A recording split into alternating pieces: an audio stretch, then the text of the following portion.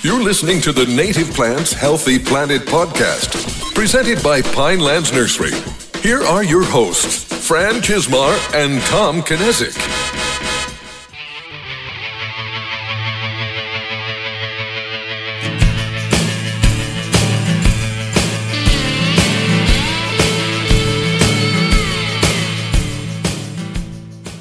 Welcome back to The Buzz, brought to you by the Native Plants Healthy Planet podcast, presented by Pinelands Nursery. I am Fran Chismar. And I'm Tom Knezik, and today we are buzzing into episode 115. Wow, and we're even now. We've each done 114 episodes, yeah. Wow, it's I'm actually happy to be back. So we're recording, for our listeners, we're kind of out of order. Not really out of order. Only a day out of order. Yeah, we're recording too because by the time you listen to this, I will have gotten married. So I'll be out on my honeymoon. So we're recording 2 episodes in 1 week, and we're recording this one before episode 114, which will you'll have already listened to. Yeah. So and I missed episode 113 because I had a little bout with COVID. Yeah, and that was shortly after I had a very minor bout with COVID. Yeah. So so it's been an interesting. I had a rough month because I had the flu, and then you had Lyme's disease. Then I had Lyme's disease, and then 2 weeks after that, I had COVID, which I did not experience severe symptoms at all. What was it was it around Labor Day everyone got the flu? Yeah. It was a really bad case. Memorial Day. Memorial Day, everyone got the flu. We came back. You got Lyme's disease. Mm-hmm. You got COVID. Then we went into 4th of July. I was back for 1 day after the 4th of July, and then I had COVID. So I've only been back in the office. Hard to schedule meetings when and I'm the one who's out the most. Yeah, and then I'm getting married. Like I'm in the office 3 days this week, and then I'm getting married, and I'm going to be off for a week. So it's been the last 2 months has been craziness. Yeah, it's been a lot of fun, and I meant to put in some stuff for follow-up from previous episodes here, but it's been so long since we did a buzz. I don't remember I don't remember either. And so I guess with that, we should probably just kick into some of the segments, and if we remember some of the things we want to follow up on, then we should get to it when it comes up. I was going to pitch an idea to you. Okay. And I was going to do it not on the podcast, but since we're talking about it, because we have all this craziness where we're recording episodes because we're not going to be here. But in preparation for this talk that you and I did, I had to go back and listen to a lot of old episodes, which are really good episodes. But if you look at the listens, we get more listens in a week than some of these episodes have in their lifetime. Yeah. And a lot of our newer listeners, they're going back, but they're not going that far back. Mm-hmm. And there's some great episodes. So I'm wondering if we should maybe hand select 5 episodes called Best Of. Mm-hmm. That if we know that one of us is going to be on vacation, we record an intro and we do. Like the Dr. Doug Tallamy just hit 1,000 listens, which is not, or like the Dr. Enrique Sala one is doesn't have a lot of listens because it was so early on. Yeah. Maybe we should just pick 5 episodes that we think are worth merit for people to revisit and make a best of. So if we come into an issue like this, I know you had to scramble last minute to put an episode together. Yeah, I didn't know what to do. Yeah. So I just asked my brother, hey, you want to try this? And I wasn't sure if it was going to work. I listened. It was really good. Yeah, and the feedback was good. That is some follow-up is thank you everyone who listened to the very quietness. That's the first time I've ever edited one of our podcasts. And the software that I used, it was very fancy. And even after I checked it, somehow I clicked on something and made it so it actually faded from beginning to end. So it progressively got louder. Our voices progressively got louder throughout the whole thing. So that was was interesting. But I was able to fix it. Yeah, you're very tech savvy, so it's not that you're not capable. I just typically do it. Mm-hmm. So, and as Tom was recording and editing, I was sleeping. Basically, it was the period where COVID was hitting me the hardest, and I was basically just sleeping all day. Mm-hmm. So I wasn't much help, but I just thought maybe that was a good idea. I was thinking five good episodes that if we know someone's going to be on vacation, so we're not rushing, we can revisit some of these and let people experience some of these great episodes. It kind of Yep. got us to where we're at right Oh, now. yeah, definitely. So, all right, awesome. I'm glad you like that idea. So, you want to do That's Hot? Yeah, let's do it. It's hot. So, would you like to go? I don't even know if my plant's hot any. Actually, it is. No, it I is. just It's- walked by. Yeah, it's just coming into. Yeah. It's probably peak right now. I know when I looked Friday, I said we're probably about 4 or 5 days away from that being at its peak, Yeah. which would be, by the time people are listening to this, it's probably gonna be starting to come down. You know, When they were recording it, it's perfect. What's funny is my selection is based on I had went to your brother Steve and said, if you had to pick one plant that's hot right now in the seed fields, what's killing it? And he mentioned this. And that wouldn't have been the one I picked. I would have picked, for what looks best in the seed fields right now, I would have gone with Liatris spicata, which is a dense blazing star.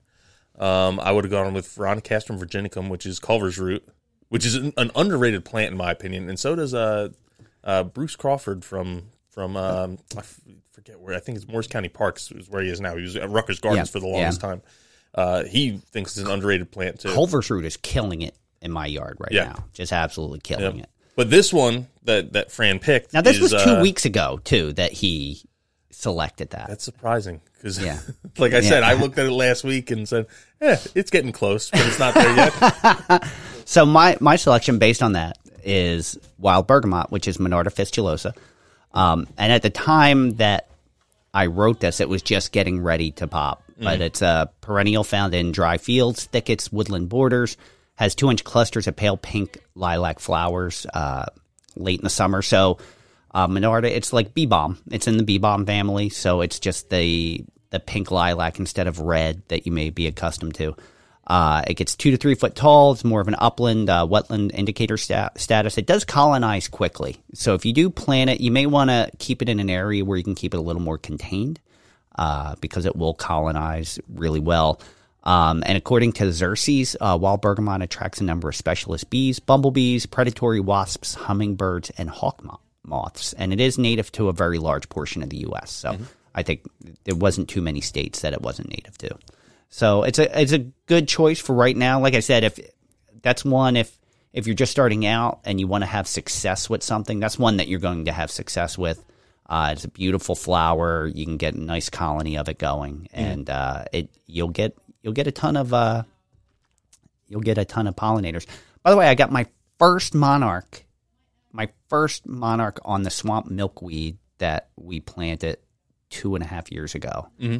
And this thing was doing like a victory dance around our deck. It was so happy. It stayed there like forever, just going in between all the plants. Mm-hmm. And it was so nice witnessing that. Yeah. Oh, that's very cool. Yeah. I was like, finally, because we hadn't had monarch caterpillars. And Agatha was like, well, we really haven't seen any monarch butterflies. And I was like, yeah, that's right. Yeah. So it was just nice to see it being used and how happy the wildlife seemed that it was there. Like it was almost like it found an oasis, and it was just a very good feeling. Yeah, no, it's amazing how they'll find that, because who knows how many of your neighbors have any kind of milkweed in their yards that I haven't seen any that they can somehow sense. I'm assuming they sense that it's there somehow. Like I don't know how else they find it. You know, but other than just random luck. But while I was over the 4th of July weekend, I actually cataloged how many native plants we had on our property, and it's over 30. We planted 20.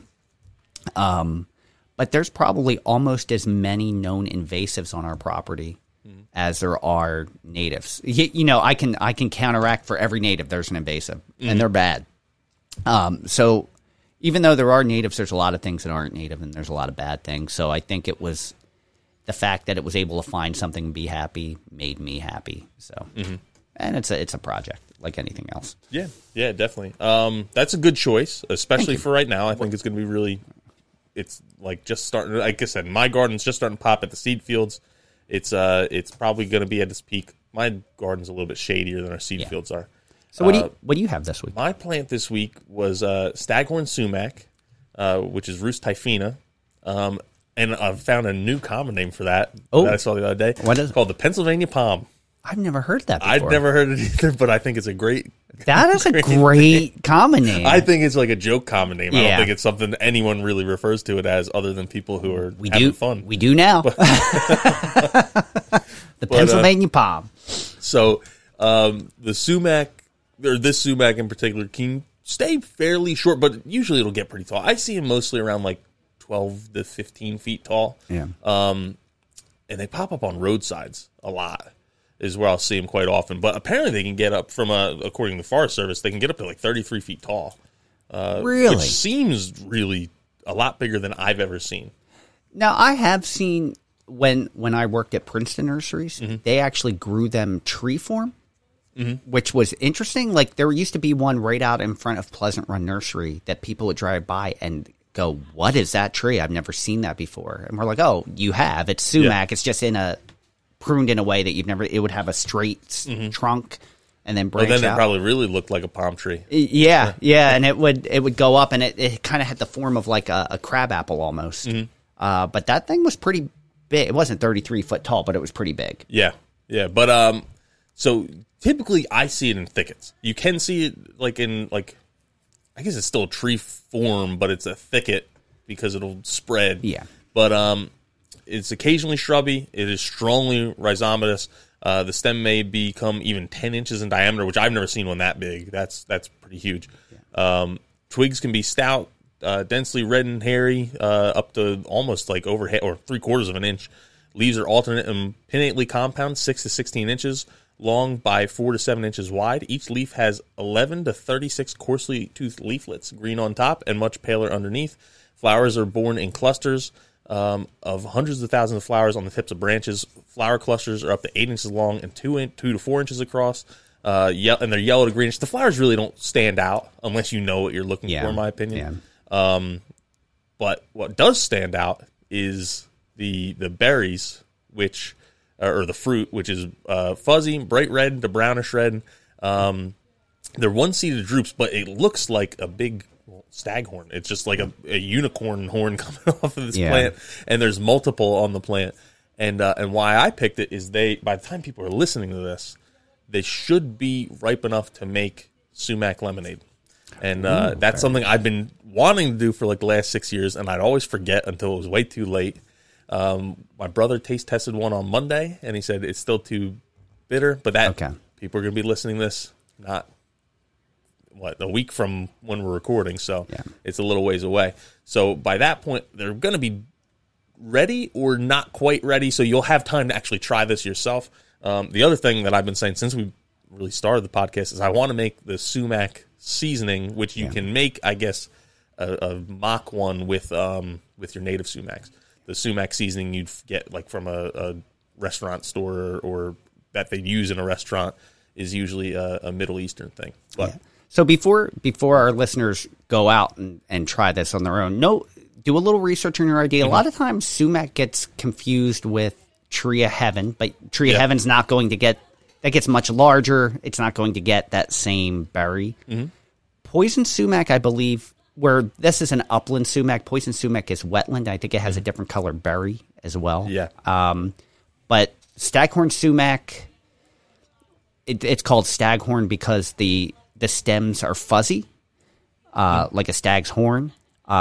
If you see one like that, where it's I guess that makes sense. Yeah, I always thought it was referring to the berry cluster. I'm like, oh, some stag out there has to have a horn like this. No, it's for the three main ones that are similar, because there is Rhus aromatica too, which is more of a shrub, but fragrant sumac. But staghorn has the fuzzy stems. Rhus glabra, which is smooth sumac. Glabrous means without hair, so it doesn't have the hair. So you can say that your head is glabrous. I could, and wing sumac, between the leaflets, there's wings along the stem. So if you see the wings, it's wing sumac. If it's fuzzy, it's staghorn, and if it's smooth like my head, it's glabra. That's a good trick. Is you don't have to. Well, I guess being bald is not something you tell people. It's something that they notice. Yeah, you're leading. You're kind of leading with that when you meet someone. No, I'm not bald. I'm glabrous. I'm gonna use it. That will be part of my botanical name. Yeah. So I'm gonna come up with a botanical name for myself. That's actually probably a good challenge that we should do as like a. We have too many contests, I think, running right now, but a future contest would be. Who can come up with the best botanical name for themselves? Oh, I like that. I don't even know how you award a winner for that, but it's just something fun. Just do it anyway. There's no prize. Just everyone in the vote this week, drop your botanical name. If you're really bold, you can change it your Facebook name to your botanical name. I like that. And then get really people who really thinking what's going on. Or you can add a nickname on Facebook, right? Yeah, make the botanical name your nickname. All right, there you go. Awesome. That was a great choice. Two great. That's hot. Happy for each of them. Glad we were able to get those in. But you ready to move on to this or that? Yeah, let's do it. You can get with this, or you can get with that. So I'm a little disappointed. And I originally, I kind of filled you in on this. I was going to keep it a surprise, but then the surprise got ruined. For the longest time, our vote was a tie. It was 9-9 for who was going to win, and I came up with a tiebreaker that I was going to play on air. I still haven't listened to it yet, so it's still a surprise to both of us. But the morning that we were originally going to record, you got a couple more votes, and you actually won 11-9. Mm-hmm. So there's no drum roll. Wait, there you go. Tom won 11-9. So, and the articles were my hummingbird gardens in Mexico City, and Tom had an article on how to make your yard a carbon sink. But just for giggles, you want to hear the tiebreaker? I do, yeah. All right, here we go. Hi. Hello, fellas. Fellas, it's your old friend Saul Rosenberg. I'm calling you today from the Garden State in between. Now, Thomas, I don't know what Pam told you, but since COVID seems to be going away, I've returned to my love of the theater, and I have been working as the understudy to the main character who plays Wade Garrett in Roadhouse, the musical, and we have been playing and rehearsing for quite some time now off Broadway. And I don't know if you remember the Wade Garrett character. It was played by Sam Elliott. And unfortunately, of course, he dies in the movie. But I think you will find it is a much happier story in our musical. And I have a couple of numbers. I'm contract bound not to share them with you right now, but I know I can count on you men. And many of your listeners coming out we're going to pioneer it off Broadway because it's a little more cutting edge. That's what we're saying. It's a more cutting edge. So I wanted to weigh in on the contest. I think both articles are very worthy. I have great admiration for the work with the hummingbirds. However, I felt it might be a little too much of a micro project, a bit too small, and that perhaps if we think globally and act locally or Pam, how does that? I forget how that goes. Anyway, I thought the whole idea of the carbon sink and working our gardens more carefully in the face of climate change, that article might, as we say in the business, scale. Because if it doesn't scale, then it fails, and you don't want to fail to scale. So I am voting for the carbon sink. Now, on a related topic, boys, because I've been spending a lot of time in New York, I've not been keeping up with the dishes. And if you want to talk about a carbon sink, I've been using all kinds of lotions and potions, and I can't get my kitchen sink clean. So perhaps some of your listeners and your viewers could weigh in with an example on a carbon sink locally and globally. I thank you, men. It's been too long. Come see my show. Please come see the show. Roadhouse, the musical. And my name is Saul, and I thank you, Pam, and Mr. English Muffin so very much. Bye now. You know, we haven't heard from Saul in probably 6 months. Mm-hmm. It's been quite a while. Yeah. I'm sure all of our new listeners don't even know who Saul is at this point because he used to call in all the time. But I'm still. I had to laugh just the fact that he says now that COVID's going away, and you and I both just had it. But did you ever see the movie Roadhouse? I think I've seen parts. Swayze? I've wanted to watch it because I've heard it's a good movie. It's a good movie. It's a good movie. Yeah, and something I've wanted to watch. It fits like what I'd want to watch, I guess. But no, I've never seen the whole thing. I'm just thinking of musical numbers because there's a part in the beginning where Patrick Swayze takes he's a bouncer that cleans up bars. Mm-hmm. And he's like giving the rules of bouncing, and it's almost like the rules of Fight Club. Yeah, almost. I'm just trying to I'd like to see that musical. I want to see Saul do a musical number. Oh, I would love that too. And I had to look up because he screws so much stuff up. I'm like, he didn't really screw anything. Is Sam Elliott actually in Roadhouse? Yeah, and he is. Yeah, he is. He was in Roadhouse. Patrick Swayze and Sam Elliott. Yeah, no, it's a. That's another one that came out. I think I probably had just graduated high school, probably 1989. Yeah, something like that. My wife and I'm not a big movie watcher. I've not seen a lot of classic movies. My wife has seen incredibly few classic movies, so we've been going through she hadn't seen any of the Star Wars movies before. So we watched the first and the second, the original, the chronological first and second. Well, not chronological. Yeah. When they were released, the ones that came out in the 70s. I think we watched in the order they were released. At least 1 and 2, maybe 4, 1, 5, 2, and 6, 6, Star Wars, Empire. Yeah, I don't know if we watched 6. But then she'd never seen Indiana Jones. I just found that out. I love Indiana Jones. What? So we've been watching Indiana Jones. Now, wait, I will say, can I just add real quick? Yeah. I am old enough that I saw every Star Wars movie in the theater. Mm-hmm. So I don't know. There's not everyone that can say that. No. But I remember standing in line for the first Star Wars. I think I was 6 or 7 and standing in line. Because that was back when a movie theater had 2 screens. Yeah. So I remember it was at a mall. I remember my sisters had already seen it and took me, and we stood in line for hours to get in. Yeah. So, sorry. The one caveat to this is I don't know if she's actually telling the truth or not, and I'm going through all this nothing, because she has, told these little fibs on things she hasn't seen or not for years. We've I guess, known each other for almost 8 years. So it's...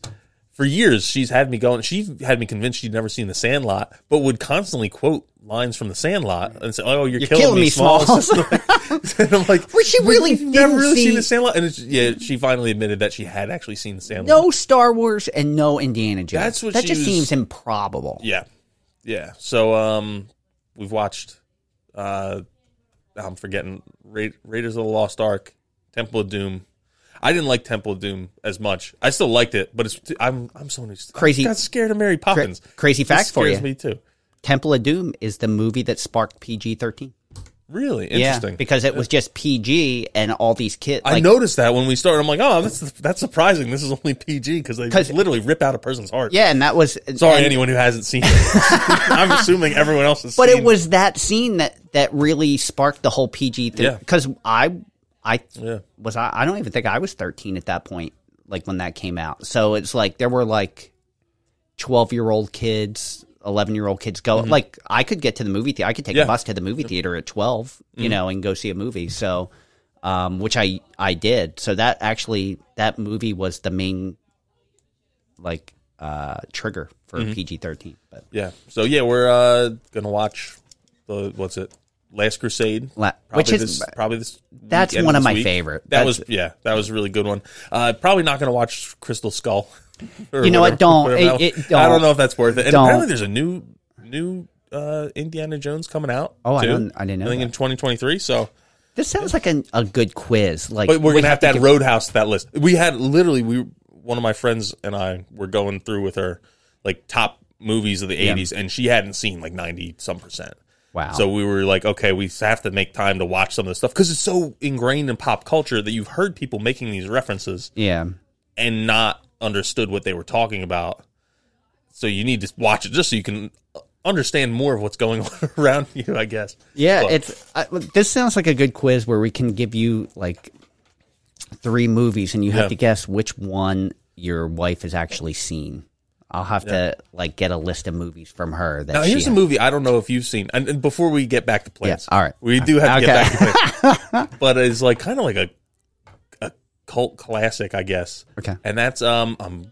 The Oh movie yeah. Willow. Oh yeah. With I can't remember. It's his Val Kilmer and it's what's his name? That Warwick.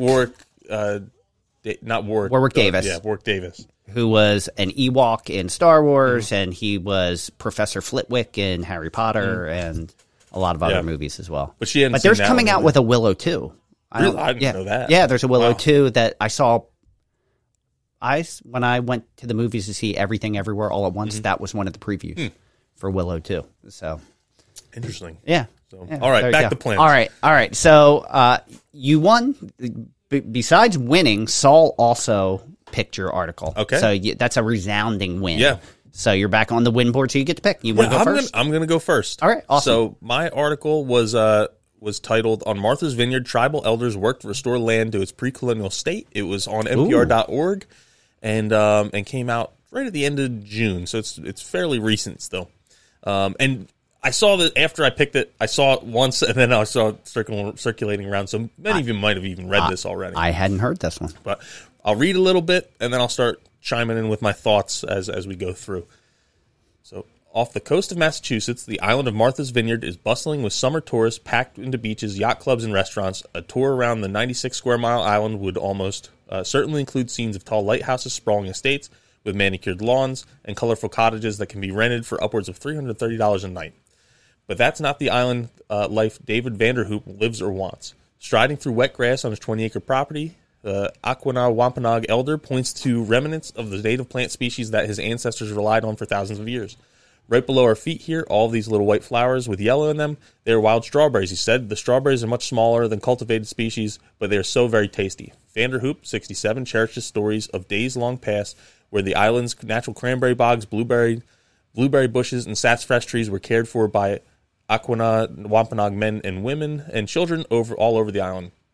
A historian for the tribe estimates that there were around 4,000 Aquinnah Wampanoag people at the tribe's peak, though other estimates were thousands more. But over the last 400 years, some since colonists first arrived, the on-island Aquinnah Wampanoag population has shrunk to about 500, and only a fraction of them know ancestral practices. So, Fran, just a little aside here. Yeah. How many people do you think are like year-round residents on Martha's Vineyard now? I don't know. Have you been? I've never been to Martha's Vineyard. I've been to the ferry to get on to deliver some plants, but I've never actually been on I've never been on the island, so I don't really have an idea. I looked it up just to see for scale, like how 4,000 isn't. It's a relatively small number, but it's bigger than I was expecting for an island. And there's 17,000 year-round residents now, but during their tourist season, they get up to like 200,000. Oh, which is a lot of people. Yeah, that's a lot of people. So yeah, even with the year-round residents, that's way more than they had living there at their peak. Oh yeah, completely. So back to the article. In Vanderhoop's case, development over the years has forced his forefathers to take jobs away from their property. The result, their land is completely overgrown and has been overtaken by invasive species. But prompted by the threats of climate change and a desire to educate the next generation, Vanderhoop and his wife, Saskia, are determined to restore their land to what it was centuries ago. Drawing from oral history and a variety of research methods, they're replanting, reharvesting, and reestablishing a productive food forest full of original sounds, smells, textures, tastes, and sights. They're calling it the Land Culture Project. This kind of work, to the Vanderhoops, is best accomplished collectively. The couple is teaching traditional land restoration practices to children who come for summer camp each July. Sadly, there are a lot of factors institutions can keep the Wampanoag people from this land from stewarding the land, said one camp counselor. Skipping ahead here. So the fact that they're able to do that and teach more people, they're not only doing it for themselves, I think it's amazing. The Vanderhoops have seen some progress already. They've removed invasive species like wild roses, wisteria, and Russian olive. I'm assuming the wild rose they're referencing is Rosa rugosa, not like Rosa Carolina. That's really common along coastal areas. And Russian olive trees and planted hickory trees, American chestnuts, black walnuts, mulberries, wild blueberries, and fruits called pawpaws. As they approach their 70s, the Vanderhoops say may never see their dream fully realized, but that's a terrible reason not to try. When David Vanderhoop walks around a property and thinks of what it'll look like and sound like 20 years from now, he closes his eyes and lets his thoughts roam. Oh my goodness, we'll hear cardinals and the blue jays and the chickadees and the song sparrows and so on and so forth. You begin. You'll hear children harvesting and the people here talking about the different plants and how they use them and how it benefits us as humans to keep this in your heart. I'm not doing this for myself. I'm doing it for the next generation. Overall, That's a fantastic article. I love that. It shows that there's more than an ecological purpose to include native plants on your landscape. There's a historical purpose. There's what would be an anthropogenic purpose. Does that mean that it relates to people, right? So there's other purposes here, and it reminded me of a book I read a number of years ago. We still vacation up in down East Maine. Yeah. And there's the tribe there is the Passamaquoddy. Mm-hmm. And they had a festival. The tribe had a festival one year and we went, and they had a book, that one of the people had written. And one of the lines that really stuck out to me is he talks about how they'd hunt and fish, and like if they were hungry, they went and caught fish, or they went and hunted, or they gathered berries, or did all this stuff. It's like, we didn't know we were poor until the government came in and told us we were poor. Yeah. And I just heard that someone else say that exact same line. It was a politician. Yeah, it was like a old clip of a politician. It might even have been Ronald Reagan said something like that, but I don't remember exactly who it was, so I don't want to put it to the wrong person. But and basically he's like, yeah, we lived off the land. We went and got what we wanted when we wanted it, and then it was kind of when the government came in and said, "Oh no, you're poor. You need to have houses, and you need to be eating 3 meals a day, and you can't just go and fish and hunt whenever you want. You need to have a license, and you need to do this and that." And started putting in all these rules. Is when he was an older person at the time he wrote this book. He was saying their way of life just changed, and they became dependent on some of those aspects. So it kind of reminded me of that story, how he's saying, oh yeah, to have people just utilizing what nature is giving them through berries and nuts and that kind of stuff is really important. Yeah. We need to know what, and now this is a couple that's in their 70s. Yeah. And they're unfortunately not going to be around forever. No. And is that knowledge, they're doing their part to pass down that knowledge. But when you go from 4,000 to 500, and a lot of those people don't have that historical knowledge of how they use plants and the land, eventually it disappears. It should be interesting to see, like, you have all these people that migrate there for vacation or for seasonal. How many of these people, like, when they start taking out things like wisteria that are disenchanted with the island, it's like, we came here for decades, and now look, they're ruining the island because they're taking all this. It's not the same thing without a true understanding of really what's going on. Yeah. Which is going to happen. There's going to be people complaining about it. Yep. And it's one of those places where we see it with Long Beach Island near us, and you hear about it in the Hamptons and in Long Island, and where it's one of those things where money can talk, and you'll have some people who just, they can afford to pay whatever it costs to make it go away or make it stop. Hopefully that's not something that happens there. But I think it's a really good mission. It's something that we need to see in more areas. I completely agree. I completely agree. And that's a very high-profile area to do it with, too. So I would love to see that. We actually have, like I said, Martha's Vineyard, that's where the Kennedys used to vacation, and that's, like, it's one of the more affluent vacation destinations we have on the East Coast. Yeah. So, it's that's a place where if you can convince the people who are vacationing there, then like I said, money talks, and that's something they can then use their influence in other ways to maybe promote native plants instead of getting rid of native plants. I think that's a fantastic article, and that kind of segues, speaking of promoting native plants in unconventional areas, the article that I have for this week is called "He's Turning Dodger Stadium into a World-Class Garden, One Native Plant at a Time." This article is by Hugh Garvey and was in sunset.com. And this is an article that's more of like an interview. So I'll kind of read it as such. But Dodger Stadium is the only stadium in the country with an officially accredited botanic garden. Here's how and why landscape manager Chaz Perea made it happen. Grass isn't the only thing growing at Dodger Stadium thanks to landscape manager Chaz Perea.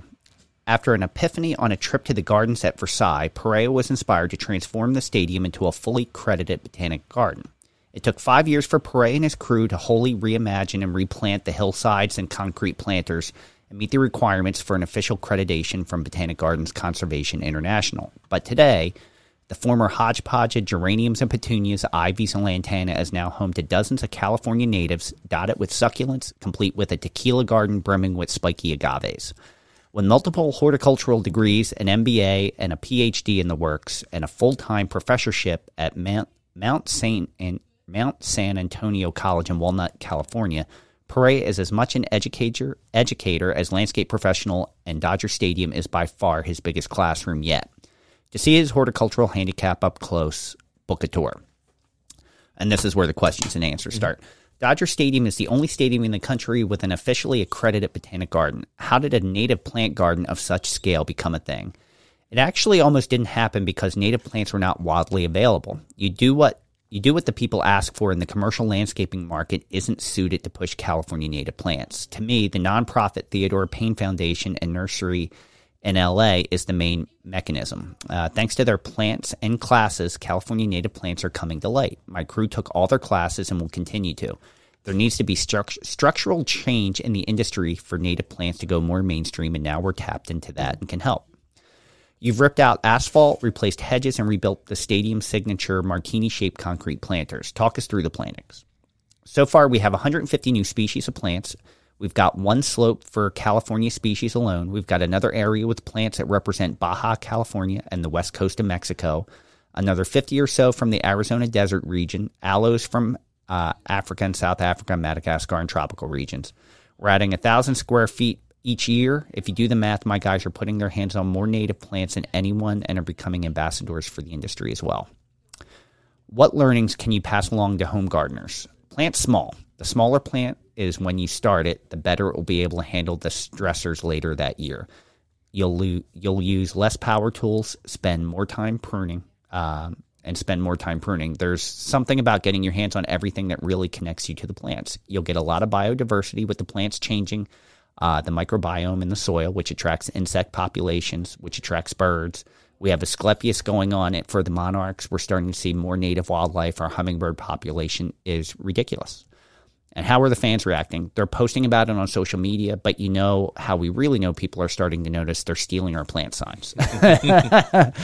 And the last question was, what do you really want the fans to take away after seeing the garden? LA has had its share of problems, but one of the most beautiful places in the world. I love the city, and I'll be damned if I'm not going to do my part to make it more beautiful. We want fans to come to the game and take more away than just the game. The land is sacred. LA is rich in beauty, and we're trying to be a part of it. So I think that's like a really high-profile way of highlighting, because this is something, again, that people come to multiple times a year. Oh, yeah. And now they're seeing it completely change. It'll be 81. They're going to have 81, 162-game season. There's going to be 80, and then you have double headers. So yeah. I don't know. No, there's 81 there's home 81 home games. I don't know how many, if and you then go maybe in playoffs. double headers and then playoff, which the Dodgers have been good. So they've been really good too. So you figure all the people that are passing through this, and they're seeing it change, and they're seeing it change in a positive way. And I love it. Even though they didn't remove all non-natives, they're highlighting it by region too, which I think is fantastic. And it's starting with education of the crew, and they have signage, so they're trying to educate the people that are coming through. And I love that they're highlighting how hard it is to find the plants and how it needs to become more mainstream, which we've been preaching since the beginning of the podcast.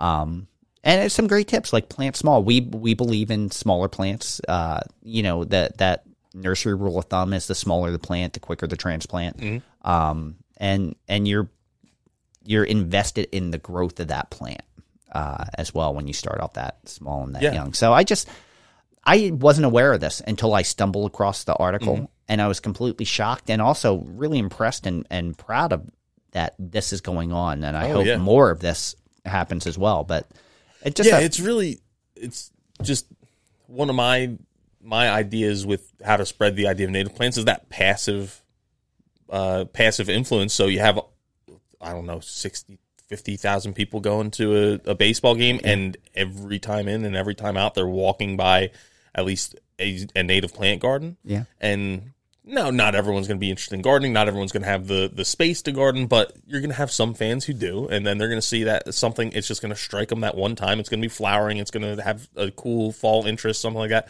Like, oh, I want to have that for my garden. And then they're going to hopefully not take the plant sign. They're just going to look at the plant sign, maybe take a picture of it, and then go to their garden center. Maybe the garden center might not have it or probably doesn't have it, but they can say, hey, I'm looking for this. And if enough garden centers get that request, they're going to have to start looking for that. Yeah, and they're in the business of making money, so they need to have things that make money. And baseball is happening while pollinators are active. You know, it's not in the winter months. It's that I'd be curious to know how they're maintaining it in the winter. Although they don't really have, it's Southern California. Yeah, Never mind. yeah. But it's happening during good pollinator activity, and there's a lot of kids that pass through to ball games. So if they see a lot of hummingbirds or a lot of monarchs, and they're like, "Wow, look at this! I want this." You know, I just love that it's creating new memories for people. That is sending a good message. That Yeah. It's one of the things I've noticed specifically with baseball is, and I'm not a huge baseball fan, but it's one of the things when I found when I go to a new city, can be an affordable ticket. Yeah. Which you don't get with football and with other sports a lot of times. It's not always an affordable ticket, but it can be an affordable ticket. And it's a way to kind of like see the downtown area and just kind of spend a night out without going too crazy and spend some time outside. And it's a good way to like experience a city in a way if you're there for a couple days. Yeah. But I've noticed a lot of these stadiums have started to try and make the outside of the stadium a place people want to gather and hang out for a little bit longer. Yeah. When I was in Minneapolis a couple years ago, I went to a Twins game, and that was like they had like places where people wanted to take their picture and like kind of made it so you wanted to kind of slowly work your way to the stadium and spend some time outside before actually going in. Yeah. And it kind of seems like they're doing the same thing there. They're just using plants to do it. So Yeah. no, yeah. it's very. And I'm always fascinated whenever we choose articles that have like there's a similar tie. Yeah. This being like I agree. Like ritzy areas of the country fit together very well. Yeah. So and one's on the East Coast and one's on the West Coast, and they're doing it for different reasons, but they're hoping for the same result. Yep. You know, much like a lot of the nonprofits and organizations that we have on this podcast. So it's I commend both of these efforts greatly. So I think it's great. So we'll post this up on social media in the Native Plants Healthy Planet Facebook group, and make sure you vote. Make sure you vote. I'm okay with either one of these. I'm okay losing on this one or winning. These were both really fun articles at the same time. You know, I was really excited for this article until I saw yours. I was like, oh, because I was like, man, I got this one. And then I was like, oh, no, these are both really good articles. You want to do listener shout out? Let's do it. All right. Listener, shout out. So I'm going to go first because yours is way too long. Get yours out of the way. I want, and I believe you've given Patrick a shout out in the past, but it's my turn. I'm going to give Patrick Gilliam a shout out. So, one for his follow up on our Take It or Leaf It, because I don't know that we've had too much Take It or Leaf It follow up on the Facebook group. Yeah. So, for our one about space exploration, Patrick kind of chimed in, and we really appreciate that. But also because he also volunteered for the project that Skip Burns got the Xerces pollinator kit for Monmouth County Park. So he showed up and helped. So it was nice to see that our listeners kind of coming together on certain projects and working together. That just made me feel really good knowing that it wasn't just Skip, that other listeners volunteered and helped as well. Definitely. So I just wanted to commend Patrick for that and say thank you. Yeah, no, that's awesome. Fran mentioned I have a long one today because we had 7 little write-up with 5-star reviews that I have to cover. So for those of you who in case you forgot or you haven't heard, we are running a contest that we're running till mid-August. If you do a 5-star written review on Apple Podcasts, you are in the running to win a flat of 50 herbaceous native plants, 50 different plants. And wherever you're located at, we can't guarantee that everything will be native to your region. But we'll make sure that we do the research and try to send you plants that are native to your area. And maybe you won't get 50 different, maybe it's 40, and we'll just bulk it up so you're getting 50 plants. But you'll get a flat of plants from us to start your very own pollinator gardens. So, all right. So these are people that have just entered since our last. Yeah, since the last time I did this, 3 weeks, 4 weeks ago, 3 weeks ago. Yeah, it's kind of crazy.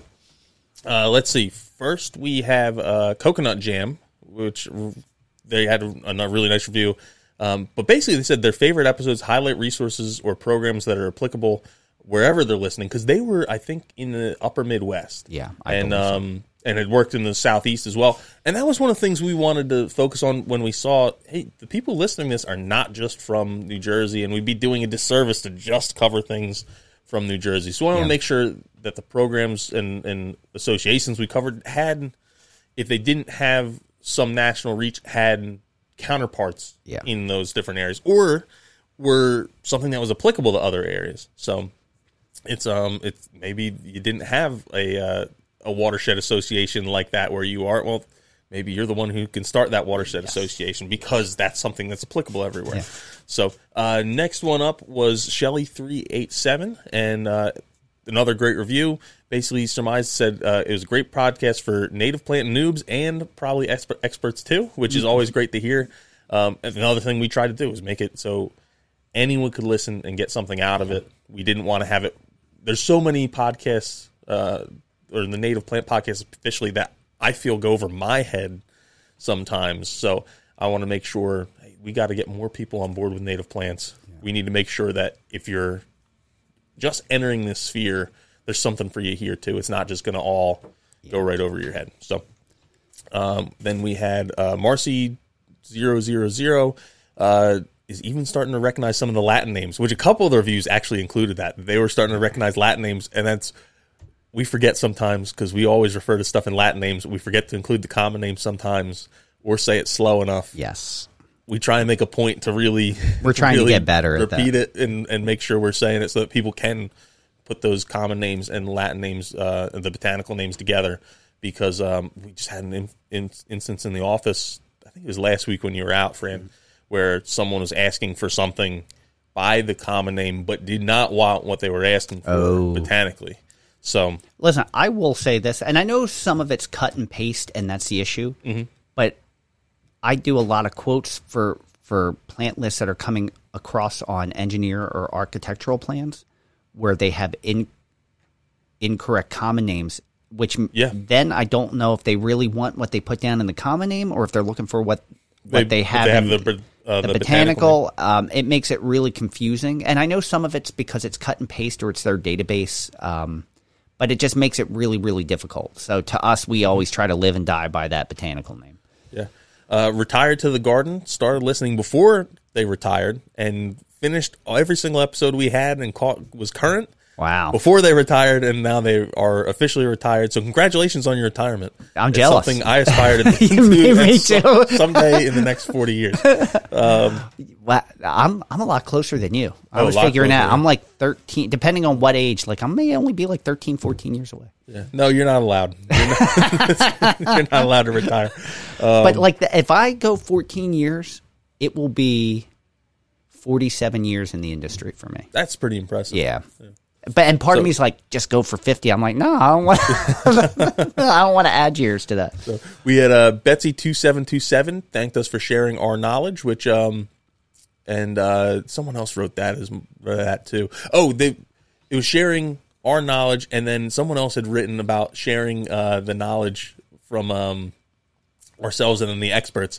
And I said, a lot of it is we're taking someone else's knowledge and then repurposing Yes. for our own use. Yes, totally. We have collectively, we have a fair amount of knowledge. Fran having most of it, but there's so much not that at we all. learn from our guests and just even the people who are writing these articles or research we're doing for these episodes where we learn so much just from that. So, and then we kind of repackage it and try and pass it along. This really is like a masterclass for us. We're just really, like Tom said, repurposing information that we are privy to, and sharing it. So we appreciate it too. We're glad that it hits on so many different levels. Kevin Main wrote that they love the format and appreciate the descriptions and suggestions for different plants. And then Kiersey Basan. Sorry, I'm mispronouncing that. There had to be one that you could. The one person that put their full name in, we're probably butchering. Wrote that they can't get enough, and hopefully not mispronouncing your name wrong. At least I didn't call Eli Ellie. That's true. But, that was I'm sure I've done something like that at some point too. I'm still upset about that one. But no, we had so many great reviews that it makes us feel good and makes us feel like we're doing the right thing. So, and if you have constructive feedback, we're happy to hear that kind of stuff too. Just make sure you give it 5 stars. So it helps us. Awesome. It's productive. Yeah. No, that was I kept looking, going, wow, there's a few more. Yep. And we do get 5-star reviews, but this is the largest grouping. For a Buzz episode. So all 7 of those folks are now entered to win that flat of 50 native plants herbaceous plants. And so if you want to enter, or if you already have a review and you want to kind of bump yourself somewhere else in the list, leave or update or leave a 5-star review, and then you'll be entered to win that as well. Totally. So what do you think you want to do? I have no complaints. You don't have a complaint, but I have a complaint. Oh. It's been a while. We haven't played that in a long time. And this is just something I feel like I must be missing something, or the rest of the world is insane. You ever have that where it's like either everyone else is crazy or they don't understand what I'm thinking? Yes. And that was plastic bags to line your outdoor garbage cans. Do you put a plastic bag in your outdoor garbage can? No. Now here's the difference. Like for our wedding, which is going to be in our backyard, and people are going to be eating, we're going to line the trash cans with plastic bags because there's going to be a lot of plates and food and things like that, so that we can take it out to throw it out. But no, I've never lined an outdoor. Yeah, that was one of the things. I've had numerous people ask me that over the last month, where we had a little birthday party for my son, and people asked. We had a couple people over weekend, 4th of July weekend, and someone asked, because I didn't have a liner in the outdoor garbage can, and I'm like, I didn't say anything to them, but I'm thinking to myself, why? I'm going to take it to the curb and put it on there, and then the truck comes along and the person dumps the can in. Why add more plastic to that? I think, I agree. I actually had the thought last week, because in New Jersey they banned plastic bags, for shopping purposes. Yeah. And we used to use those plastic bags to line our trash cans in the house. Your little bathroom trash cans, that kind of stuff. We used. I think those. I have. Oh no, that's a real one. But we would use that. So at least it was serving a second purpose. But now I'm going out and buying plastic trash bags that are only serving one purpose, and I'm like, how did this just get better? You know what I mean? I just had that same thought. I'm like, at least the other ones were getting used twice. And this is getting used. But how many people were actually using them twice? Yeah, that's true. A fair amount probably were, but I don't think everyone was. And it was way too many. There's got to be hundreds in the drawer because we bring them home for that purpose. Or it's like, okay, I'm going away on a trip and I have a bagged lunch. I tie my bagged lunch in it. And so it was like, we'd reuse them, but we never caught up to how many we were bringing home with how many we were using on the other end. We have now. Now we're out. So but we had the same thing. We had a big bag that we would take them out and repurpose them. But there was and it's changed over the years with how trash collection has happened. But I remember growing up, the trashman wouldn't take your trash can if it was loose trash. It had to be bagged, and I don't know if people are still... Yeah, and that was what I was wondering, is there a reason that you're supposed to to have it in a bag? Like, am I doing this wrong? That so many people are saying, "Oh, why don't I don't know?" It just seemed like, what's the point of putting all this plastic in a plastic bag and then putting in another plastic bag? I will say this: like our neighbors don't their trash cans they don't put in, and they get animals in it all the time. Yeah. So now, granted, they could still rip open the trash bag, or like they had a storm. We had a big windstorm come through our property last night, and their trash cans all fell down, and all the trash blew all over. Yep. I guess that could be a hazard, but typically no. Like our outdoor trash cans don't have any line. I wouldn't go out of my way. I don't even own trash bags that size. I had to buy some for this event this weekend. Yeah, I don't know. It's just someone probably knows, and there's got to be a reason behind it. Maybe that was the reasons you used to have to put it in a bag. You used to have to. Yeah, like I know you had to. They would not take loose trash. Yeah. Why? I don't know. Like, to me, that makes, unless it was a hazard for the trash collectors themselves. Yeah. I don't know. This is more of a take it or leave it, repurposed as a... It is. It is. That should have been take it or leave it, because it's better than what I have for today. A complaint. But no, that is my complaint. All right, awesome. Why are we using extra plastic just to throw things away?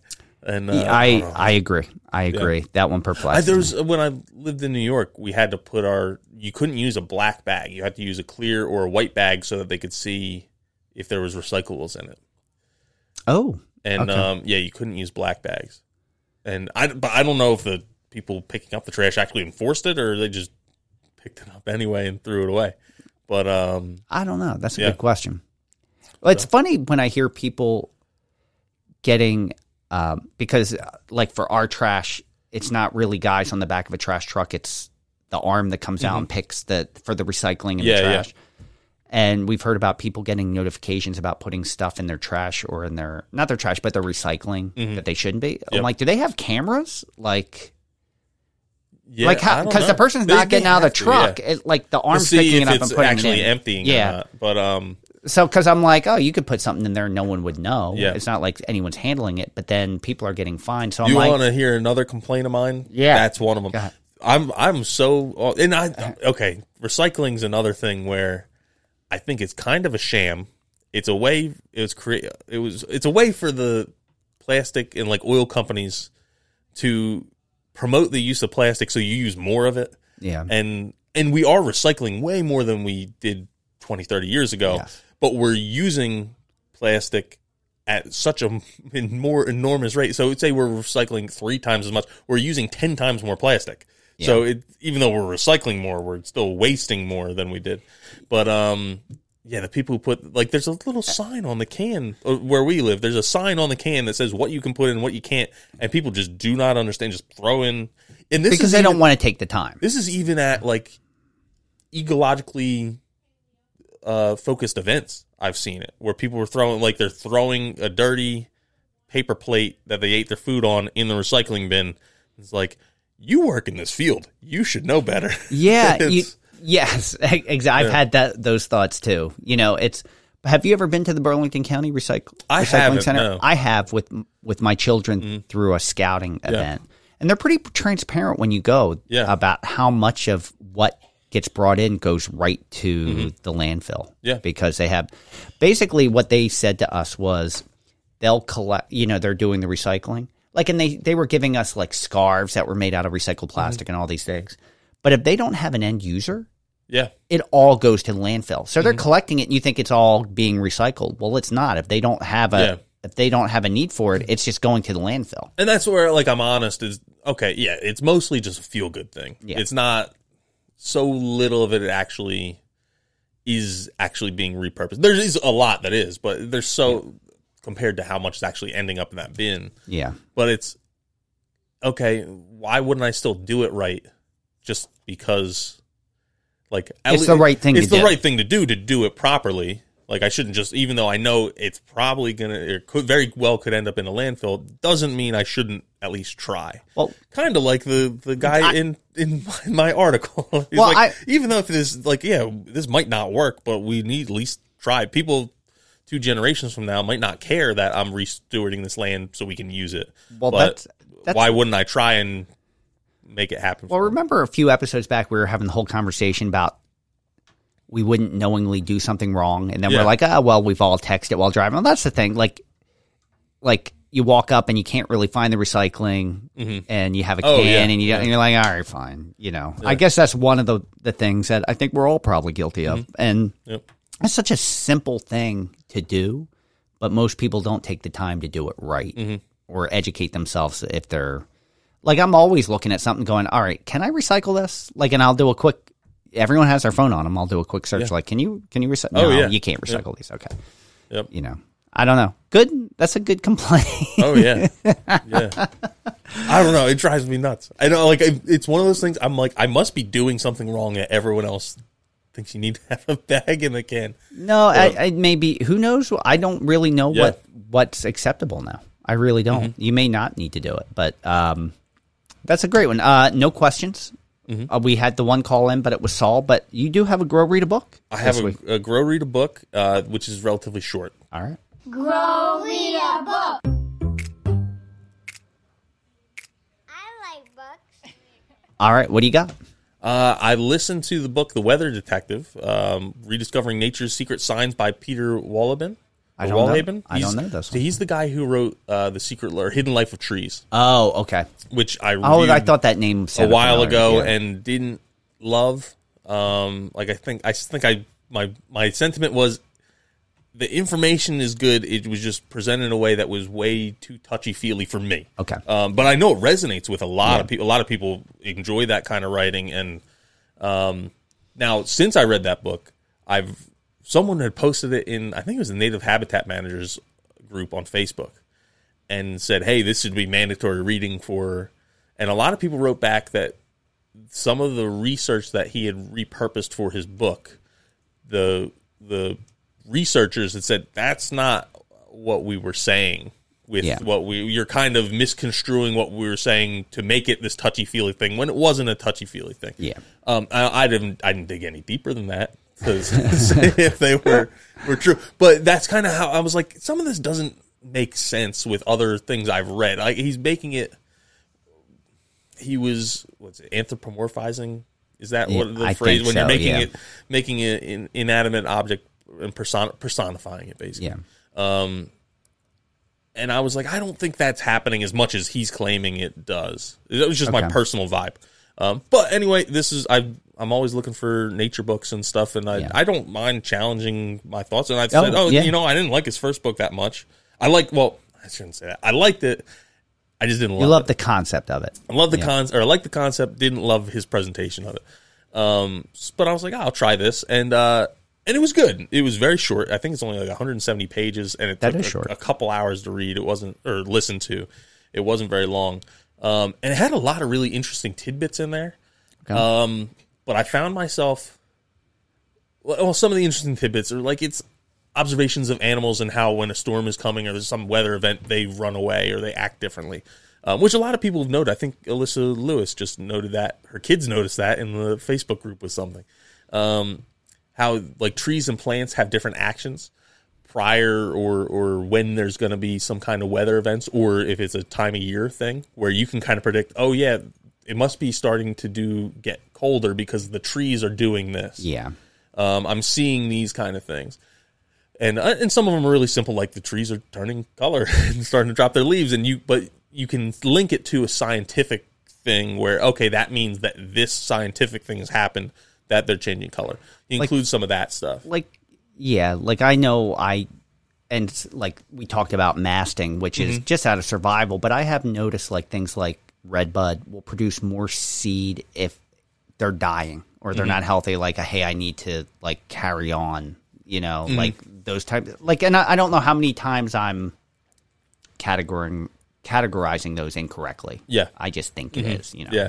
He had some like observed pollinator preferences for different times of year. The coolest thing that he wrote about that I noticed, and I've noticed this personally too, is there's different flowers will open at different times of day. Yeah. And there's some flowers that don't do this, but there's some that do. Like I'm thinking of Ohio spiderwort is one, which is Tradescantia ohioensis. Sundrops, Oenothera. Evening primrose is another one. Yeah. Which is Oenothera biennis. Yeah. And Which I actually have at my property, and we noticed that like opens like mid-afternoon and then closes at night. Yeah, there's things that'll open at different times of day, and some stuff is opening at like 5 in the morning till 9 in the morning, and then it'll start to close up after that. Yeah. And it was because they need certain kinds of pollinators. In a way, they've like co-evolved with certain things where they want certain kind of pollinators, and they don't want other kind of pollinators, and they know this. Basically, it's become a thing where these pollinators are more active at this time, and that's what I want. So, and then I can eliminate some of the other ones because they're going to come later. But they had a really cool thing that a botanical garden did where they tried to make a clock using these. So you could tell what time of day it was by what was the most open. Oh, that's pretty cool. And in in concept, it worked really well. But in practicality, things don't all bloom at the same time. Yeah. They don't all bloom forever. So it was like they were constantly replanting and weeding and putting stuff in so it would work. Yeah. But it's a really, really cool concept. And something I hadn't thought about is like if you actually saw that where you could see the clock opening, the flowers opening throughout the day to tell time. That would be pretty awesome. You also brought up the concept of sundials and how they will get you close, but they won't. It's never going to be perfect time because of time zones. Yeah. And even though like if it's 10:46 here right now, but our actual time is probably like if the beginning of the time zone was 10:46, probably like 10:55 here or something like that. But if you went all the way to the western side of the time zone in Indiana, well, technically it's like 9:45 or something like that. Yeah. So so a sundial is going to tell you what actual time it is based on where the sun is. For that, where it's not going to tell you. Like, you'll end up being 15 minutes late or 20 minutes late if you go off your sundial versus your phone clock. Now, here's where I started complaining about this book. All right. It was called The Weather Detective. Only like the first third of it was about the weather. Maybe a little bit more than a third. And then when I went on Goodreads to like look up other reviews of this, that was a lot of people's complaint. When people complained, it was, I read this because I thought it was going to be about the weather. And like how plants interacted with the weather. Only the first portion of it was, and then the rest was more of like a gardening manual, which was still good, but it wasn't. Wasn't what people were expecting. I'm like I said, I'm driving, I'm listening to this book, and I'm like, he hasn't talked about the weather in a long time. and then I'm like, keep going, man. He hasn't talked about the weather for like the whole second half. Wow. And but that didn't mean it was bad. It just became like an anecdotal gardening guide of like, oh, if you wanted this, you need to observe this, and you should look at this, and try doing this with this plant. And he's from Germany, so some of the references didn't hit here. Now, we're both in the Northern Hemisphere, so a lot of it did. But he talks about invasive plants, which I thought was fantastic. Yeah. I love the discussion he had on invasive plants and how things like highbush blueberry, which we love, are really invasive in Europe. I had no idea. I didn't know that. That's not one I had heard. Yeah. So so a lot of that stuff was really interesting, but it's not all that was applicable, and it wasn't about the weather. Again, it was a little bit too like frou-frou, touchy-feely for me. Yeah. Like where it's, I don't know. I just don't, I'm not an emotional person, so those like tying my emotions into plants doesn't work. I don't know. It turns me off. And then like I mentioned, I heard with that other book how he would take some of the data and the researchers would claim it was misrepresented a little bit. So some of the really scientific stuff that he then turns into the touchy-feely stuff, I always take that with a little bit of a grain of salt. But overall, I would recommend people read it because, awesome. Like I said, it's not for everyone. And if you go in knowing it's not all about the weather, it has a lot of really, really good information. But if you're going in like I was thinking, oh, this is how plants interact with the weather, and then you're like, oh, why aren't we talking about the weather? The weather, it's a little bit confusing. So awesome. Yeah. I think that's great. So this is totally off topic, not like we've never gotten off topic, but I can't remember what you said that just made me think of it. But over the 4th of July weekend, I saw in a store and bought cran elderberry juice. Ocean Spray puts it out really, really good. Yeah. If you get a chance to do it, and I saw cran black cherry. Interesting. But it was a store brand, and the sugar content was I don't know. Like this one I know was 100% natural. So I felt comfortable. And if you get the chance to try it, I think you'll really enjoy it. Yeah, I'll have to look that up. Because I was like, 2 native plant juice. Like, this is pretty awesome. So it didn't help me not to get COVID, though. Yeah. All those antioxidants didn't help. Yeah. So, all right. It's and so one of the books I'm reading now that's going to be coming up is a book called The Overstory, which came out in 2018. I think the book, The Weather Detective, came out in 2018 as well. But this Overstory came out in 2018. And that's another book, which if you haven't read it yet, it was one I saw a lot of social media influencers that are kind of in that conservation and environmental field were recommending. And I was expecting it to be a little bit more scientific. Yeah. And it's not, but it's a really, really unique and interesting story. I'm about 75% done with it now. But that's one I know a lot of people have been promoting. If you go, when I put the hold on it on my Libby app on my phone, it was like a 16-week backup. So it's like I waited a couple months to get it. But so that one I'm looking forward to doing a review on here. Awesome. Speaking about reading and articles, and I'm sure you saw this, I just want to give a quick shout out to a former past guest a couple times, Kyle Leibarger. I saw he was featured in the American Express magazine. I'm trying to remember what Departures, it's called. Is that what it's called? Yeah, Departures, which for identifying native plants, I think it was. You know, that's a fantastic step for all of us. Yeah. For that kind of exposure. So I'm very happy for Kyle that he was asked to do that and was able to be a part of that. So I thought that was awesome. So I've been avoiding my take it or leave it. I keep going off topic. Yeah, so, we're running a little bit long, so we don't and we didn't pre-plan a topic, so we're actually not that bad. No, we're about an hour and 10 minutes. Okay. So so take it or leave it.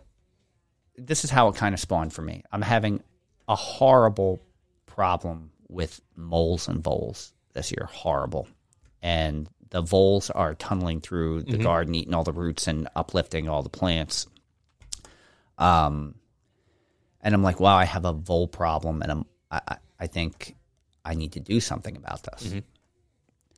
Well, as I was standing on my deck looking down at like the havoc they were wreaking, I looked up, and just on the edge of the woods on my property, hawks had built a nest. So I'm like, all right. And I have found a few dead voles. And I'm like, all right, is this a problem I need to handle, or are the hawks depending on this population, and that's why they built the nest here, and they're hunting on my property? I didn't know how to, I'm like, do I intervene, or am I building what I'm building so that I don't intervene? Yeah. Does that make sense? It's a tricky question. And I haven't done anything. I'm letting nature take its course right now. Yeah. But it's my backyard looks like like a maze of tunnels, like Caddyshack, like where they had the groundhog going through, or the gopher going through the golf course. That's what my backyard looks like right now, as we're preparing for the wedding, and I'm walking through the yard, and all of a sudden I sink. Like it's become that much of an issue. Wow. Yeah. And we have in the last week we've had possums and moles, and like the moles and voles have always been an issue, but it's gotten tenfold. Yeah, it's tricky because it's one of those things where if you use like a poison, you're potentially affecting that bird of prey, or whatever's going to be consuming it. Yeah. So that's where it gets really tricky. But I don't know any other control measures for moles and voles. I haven't had that issue. Either do I, and it's the moles are going all around the foundation of the house this year. The voles are going through the gardens, and because we're planting so many native plants, we've always had deer in our backyard. We have deer in our backyard every day, but they are preventing all of the native plants this year from flowering. Yeah. They're not eating them to the ground, but they're not letting anything flower or berry. They're eating it just past that. So everything's like a muted size. And for the first time, I used a trick that an old neighbor from Kentucky had taught me, where I put bars of dial soap, near the plants. And it's actually we haven't had any deer issues on those plants Yeah. since we've done that. And we've seen them in the yard and they're eating the invasive English ivy and they're eating poison ivy and their thing. But the same respect, we're doing this for nature. Yeah. And I'm like, but nothing's getting established. Like I had a real like issue. I didn't know what to do. Yeah. No, it's tricky. And it's one of those things, this is more with my vegetable garden. I must be like, what's it, Mr. McGregor? Where you have like the rabbits and it's more groundhogs by our house. And And yeah, we it's have like a one of- family of groundhogs under our. Yeah. The groundhog just had 3 babies, so we have that in our Yeah. yard also. yeah, it's a tricky conundrum. Yeah, And so personally, it's hard to put a definitive Yeah. thing on it because there's some stuff I leave and there's some stuff I take out. Yeah. So it's this is what I we guess I flip that. I would be taking the animals if I leave them now. and leaving if I take them out. Our Yeah. neighbors on each side, half of their property is naturalized, but there's native trees, but all invasive understory. Yeah. Where our property is probably a 50-50. We're seeing way more interaction than they are, and I understand why. Yeah. Because if you build it, they will come. So what we did was nothing. Other than we protected one plant with a tubex shrub shelter because the viburnum trilobum, which is cranberry viburnum, the deer were really like that plant wasn't going to make it if we didn't protect it. But the winterberry, the elderberry, things like that, they were the winterberry did flower this spring, but they ate off where the fruit set would have been. Yeah. The clethra and Itea, they ate back to where there was not going to be any blooms. They prevented the oak leaf hydrangea from blooming. Any of the herbaceous stuff in the gardens close to the house are not coming up that far. So other than the dial soap, which I was just hoping would deter them till the plants get tall enough that I feel they'll survive, and then I'll remove it. But I was really torn. I was like, I need to do this to protect it. And then I'm like, but you want that interaction. But what if they destroy it all? Yeah. Then we're not serving anything. Yeah. And that's when we could talk about the deer topics in the past, which was something we should revisit at some point. Is it's a it's Dr. Jay Kelly said it. It's an animal rights issue because we're preventing allowing the deer to live at the populations they do is preventing so many other animals from even existing. Yeah. And so my stance on that kind of stuff is, if we can hunt the deer and control that population, it's a net benefit. Yeah. It's a net negative for those individuals, but it's a net benefit even for the deer population because they will be healthier because they aren't trying to survive off a limited food source. Now, the neighbor across the street from me, which it finally manicured lawn, I think there's one tree on the property. That's it. And a couple foundation shrubs that aren't native. They have been putting out a bird feeder and bird seed. So the other morning when I was coming to work, there was a deer pulling the bird feeder down and dropping all the seed for the squirrels and the deer. So I'm like, you're not even feeding the birds, you're feeding the deer. I don't know. I was really torn. Like, I'm not deterred, but I was just like, what's the best thing to do? And I decided, at least for right now, the best thing was to protect what I could from the deer without hurting them and let everything else take its course. And hopefully that hawk nest will help continue. There are a couple stray cats that have been helping with the but I'm sure they're hurting the birds and everything else. Yeah. So they don't live. I know about my stance on stray cats a lot. Yeah. But no, it's, earlier in the year, it looked like maybe it had fixed itself because last year it was an issue and then we weren't seeing anything this year. And now it's an issue and it's 10 times worse than it was last year. Yeah. So. Yeah. I guess for me, it's if you can control, you need to control some of these animals, in my mind. You need to control some of these animal populations so you can help for the greater good. Yeah. But you need to do it in a way where it's targeted and not like a blanket approach. Like I said, if you put out like mole poison, well, the birds and whatever, even scavengers are going to eat those those animals that die from the poison, and you don't know exactly where they went. You don't know exactly what's going to eat them, and it's going to work its way up the food chain. Yes. Where if you can do like a targeted interjection, you can kind of control that process a little bit more and make sure, hey, it's still perfectly fine to eat. Yeah. There's no poison in it. And we do know there's a bald eagle in the woods behind us too. So there's a very good predator population in those woods and a lot of birds, and which we love. Mm-hmm. And I figure maybe that's why they're doing so well, is because they have more than enough food. Mm-hmm. So we're doing nothing. So I'll keep everyone. Maybe it's something we'll revisit.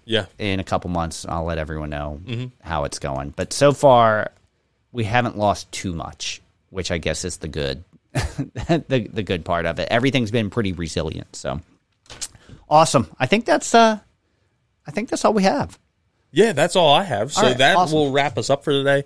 Thank you for joining us. We hope you enjoyed listening to The Buzz. Thank you, everyone, for listening to Native Plants, Healthy Planet, presented by Pinelands Nursery. Also, we want to say thank you to RJ Comer for our Buzz theme music. Make sure you stream or buy RJ's music on iTunes, Spotify, or wherever you consume your music. Follow us on Twitter at Pineland Nursery, Facebook at Pinelands Nursery NJ, Instagram at Pinelands Nursery or Native Plants _Healthy Planet. You can also watch our YouTube channel at Pinelands Nursery.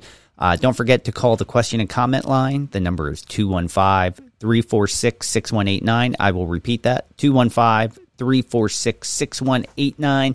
Ask a question or leave a comment. When we play it on a future episode of The Buzz, we will try to answer it to the best of our ability. If not, we'll find someone that can. And, man, a ton of new members still. The Facebook group is like doubled in the last month probably. So you can join and be a member of the Facebook group at Native Plants Healthy Planet and keep the conversation going over there. Yeah, and when you're at the Facebook group, remember to vote for your favorite article from this week that we presented, and you can also drop your botanical name in the comments there. Yeah, don't forget about that. So you can listen to Native Plants Healthy Planet directly at www.nativeplantshealthyplanet.com. But you're probably going to listen on Apple Podcasts, Spotify, Stitcher, really wherever you consume your podcasts.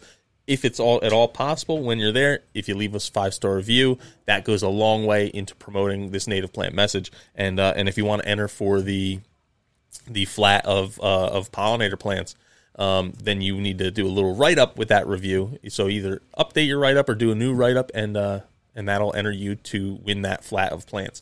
So you can also get our Native Plants Healthy Planet merch at www.nativeplantshealthyplanet.com.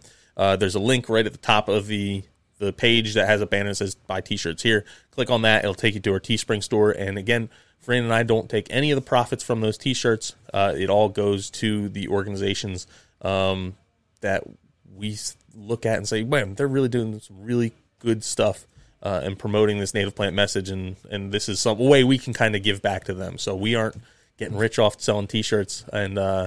And the last recipient is Bowman's Hill. So yeah, awesome. When was the cutoff on? It was around now. So, it was around now. So maybe I'll shoot a message to Santino and just say, hey, we're getting ready to wrap it up. We'll give it like another week. So yeah. So and we want to say thank you for Bowman's Hill for actually passing that along to their members in their newsletter and helping the cause a little bit more. Yeah. So. All right. So it's time for today's secret. I don't really have one because I've said that I'm getting married. So, yeah. But I think I figured out what my Latin name would be. Oh, what's that? I've been like thinking about it, and I'm like, I'm not sure exactly what it would be yet. Querer glabrous. And what's the first word mean? It means complainer. Okay. The bald complainer. That's what the bald complainer. Querer glabrous. Yeah. I'll have to think of mine, and we'll talk about it or on glabra. the next episode. All right. Yeah. There you go. So that's I think that's all we have. All right. So thanks, everyone. I'm Tom. And I am Fran. Thank you again, everyone. Coming up, we'll have another guest. Actually, it will be Andrew Bunting from the Penn Hort Society. We're very happy to have Andrew on as our guest for the next episode. So we'll see you again next time. And until then, keep it native.